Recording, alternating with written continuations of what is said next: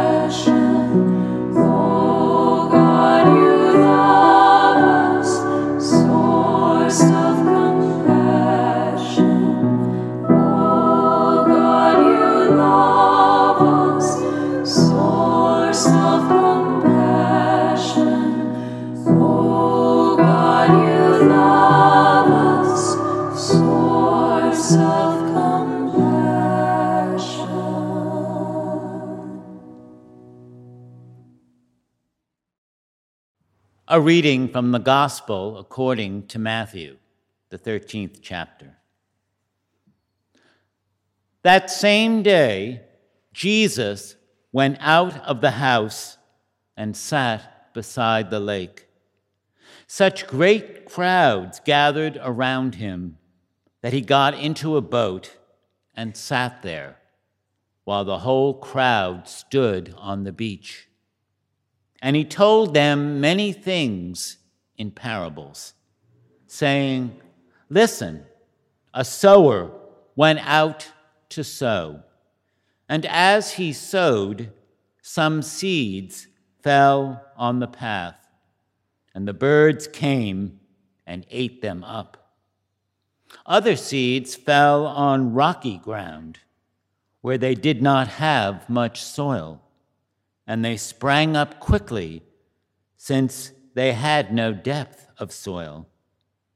But when the sun rose, they were scorched, and since they had no root, they withered away. Other seeds fell among thorns, and the thorns grew up and choked them. Other seeds, however, fell on good soil and brought forth grain, some 100-fold, some 60, some 30. Let anyone with ears listen."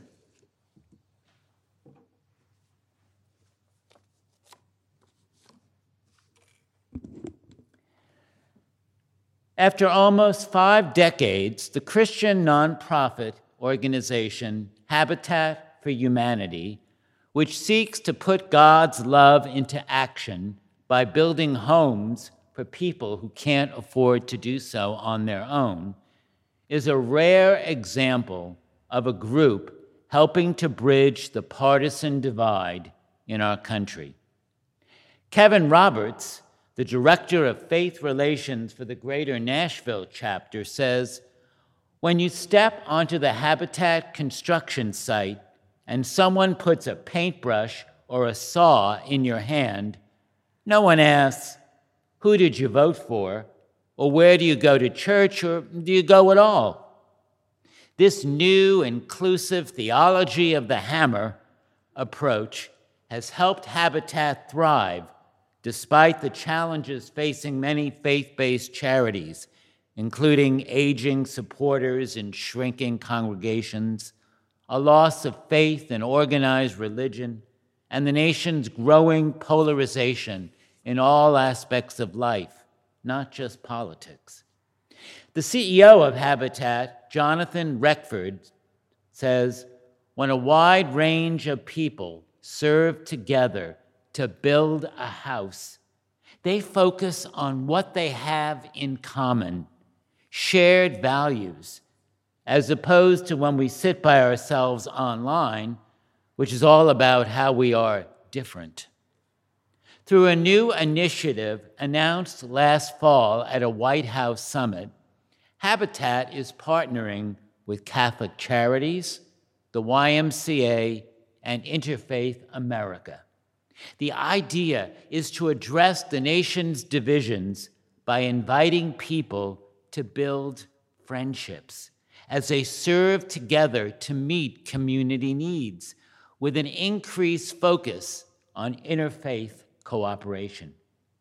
Faith in God is at the Habitat Center, but no longer is God a dividing line to keep people away. Rather, Habitat now welcomes anyone who wants to lend a hand, religious or not. Reckford suspects community service will become increasingly important for churches and other faith groups in the future as people become more skeptical of organized religion. He says the first invitation might be, come build with me, rather than come worship with me. Ibu Patel, head of Interfaith America, envisions Hindus, Muslims, Buddhists, Jews, and Christians working side by side on a project which is common among many faiths, no matter what they believe about God. He says everyone has a story to share, with mutually enriching conversations between people of different faiths.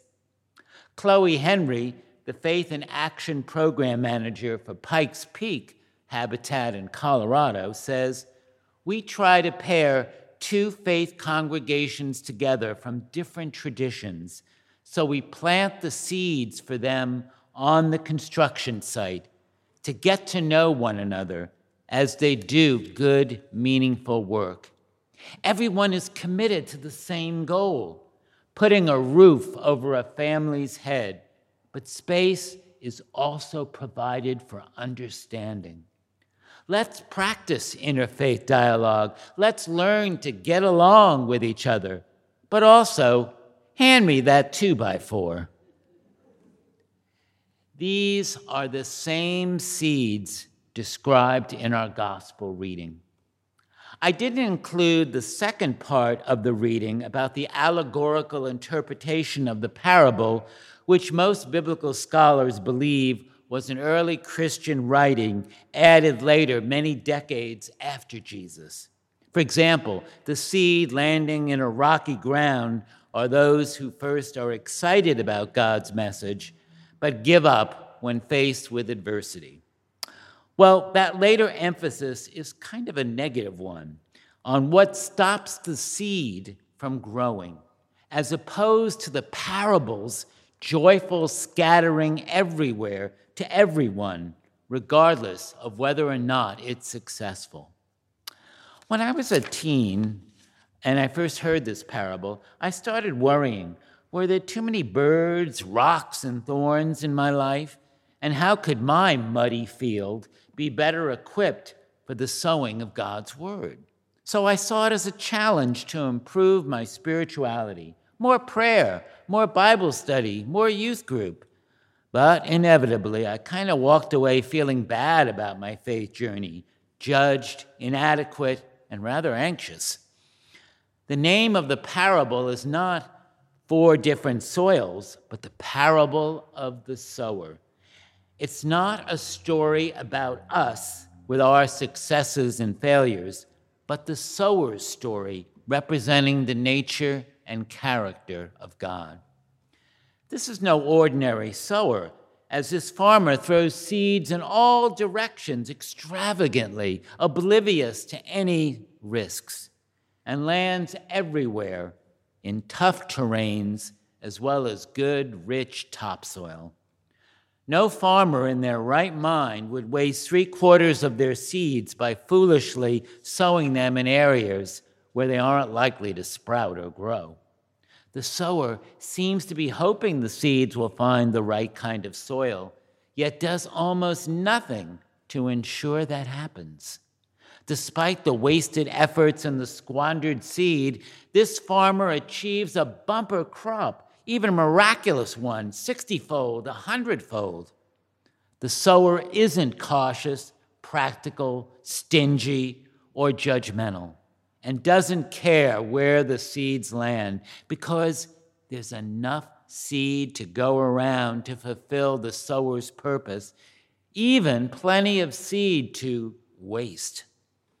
The work of God's rain, like the sower's work, will take its shares of blows and overwhelming setbacks, but an abundant harvest is assured. This good sower shows lavish generosity, treating all terrains as if they were all potentially good soil, no matter where that seed lands, in the hope that a single seed might grow where it wasn't expected to do so. What this says to us is that despite our many failures and setbacks, God will keep working on whatever is hardened or rocky or thorny within and among us. God hasn't brought us this far to leave us behind. As our Isaiah reading reminds us, God's work doesn't return to God empty, but it keeps on keeping on to achieve the end for which it was sent, whether we notice it or not. Have you ever observed how wind and birds and insects carry seeds from trees and flowers all over the place? So you see flowers blooming from cracks in sidewalks or vines climbing up the side of a building that barely gets any sunlight. Under grim conditions, seeds can be tenacious. They won't give up. In the parable, the harvest comes unexpectedly and much more fruitfully than could ever have been expected, because it's not due to anything the farmer has done. It's all gift. Nature writer and New York Times columnist Margaret Renkl gave the following address to college graduates. Quote, "You are children of the 21st century, the first generation to recognize the inescapable urgency of climate change, the undeniable loss of biodiversity. You've grown up in an age permeated by the noise of a 24-hour news cycle, by needless political polarization, by devastating gun violence, by the isolating effects of social media. You have seen hard-won civil rights roll back, and none of it is your fault.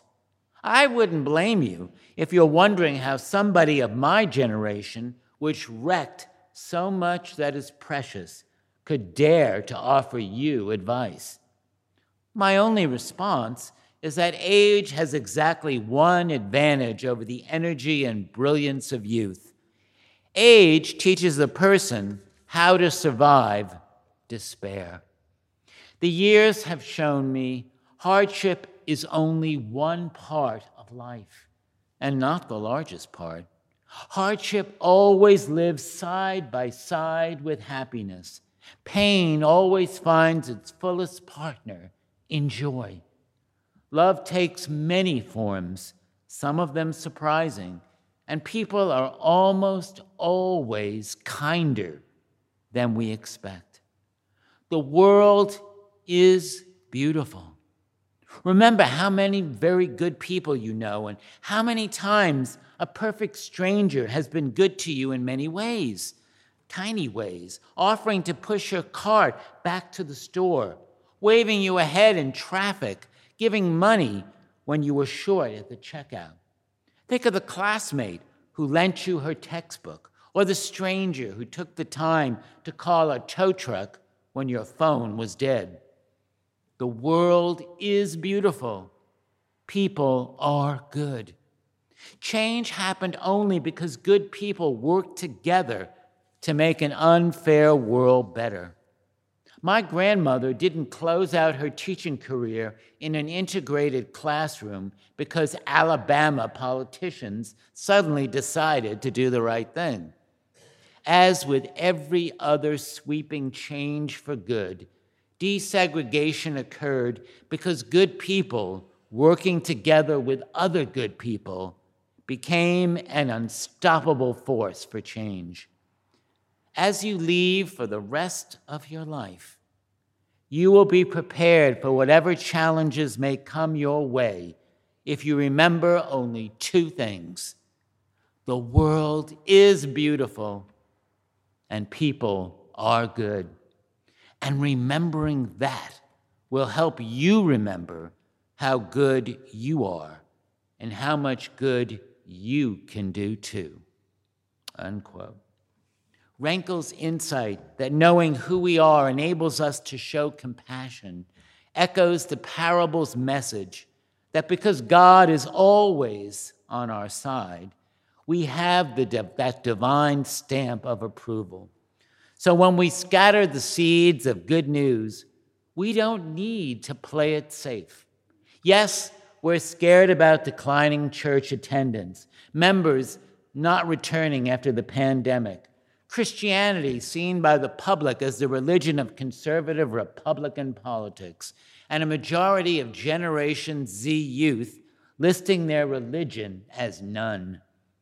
But all the more reason not to sow that seed only where we are confident it will be well received, not to hold too tightly to our resources, not to stifle creativity and enthusiasm, not to resist new ideas for fear they might not work, and not to worry about mistakes or occasional defeats.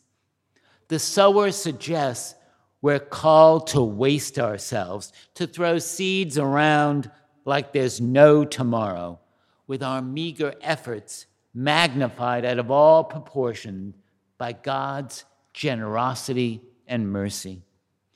There may be times when we're disenchanted, have doubts, or feel lost, but God always surprises us because we're never written off once those seeds have been planted in us through baptism. No matter what we do, how far we fall, God promises us a spectacular harvest is coming. The parable dares us to look not in obvious places for God's seed, but in unlikely, even uncomfortable situations and in marginalized peoples where God secretly works.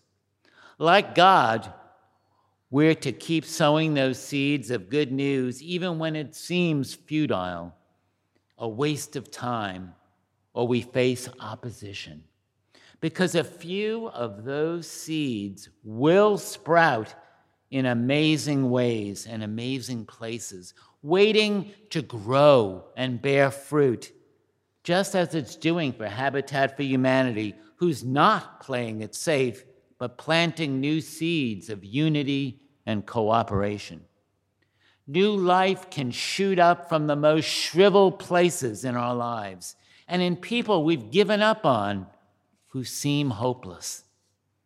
In ways we cannot always see or predict, the gospel is falling on good soil, producing a rich harvest.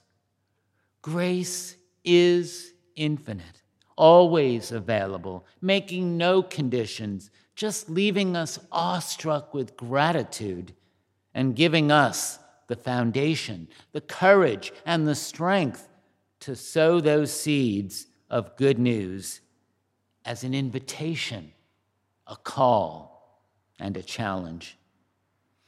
As Margaret Renkel told those graduates, the world is beautiful and people are good. God never gives up on us, so we're not giving up on ourselves or the church, despite all the dire forecasts. Because ultimately, there's no place, no circumstance, and no person in whom God's seed cannot sprout, take root, and bloom gloriously. God is joyfully spreading seeds of hope, compassion, and love everywhere, to everyone, all the time. Beloved community, how can we not do the same? Amen.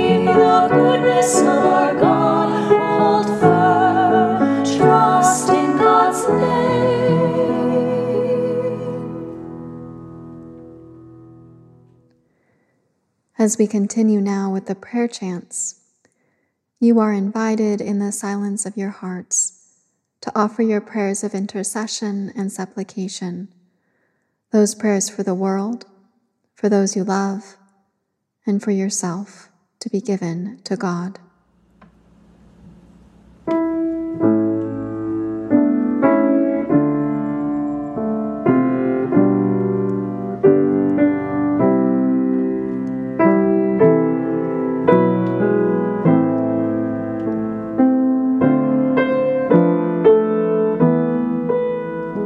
The will of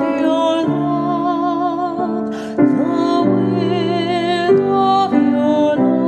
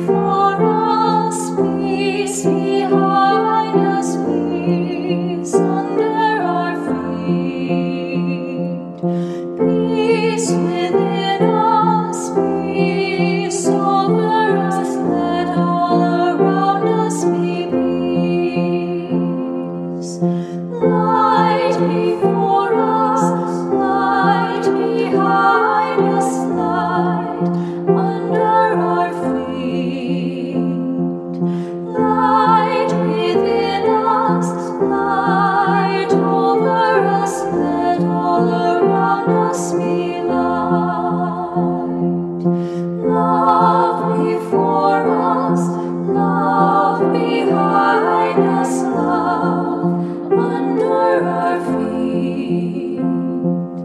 Love within us, love over us, let all around us be love. Alleluia, alleluia, alleluia.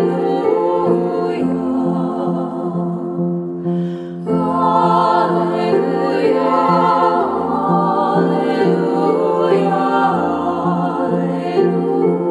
alleluia. Peace before us, peace behind us, peace under our feet. Peace within us, peace over us, let all around us be peace. Let us pray. Holy One, you have fed us in silence, in word, in song, and in community. And for that we give you our thanks and our praise. Amen. Amen. Jesus has sown his word in us, so let us welcome it with warmth by letting those seeds of hope, compassion, and love take root in us and grow and yield a rich and beautiful harvest that we joyfully share with others, so we may be a blessing to all. And so, may the Lord bless you, the Creator, the Redeemer, and the Sustainer. Go in peace.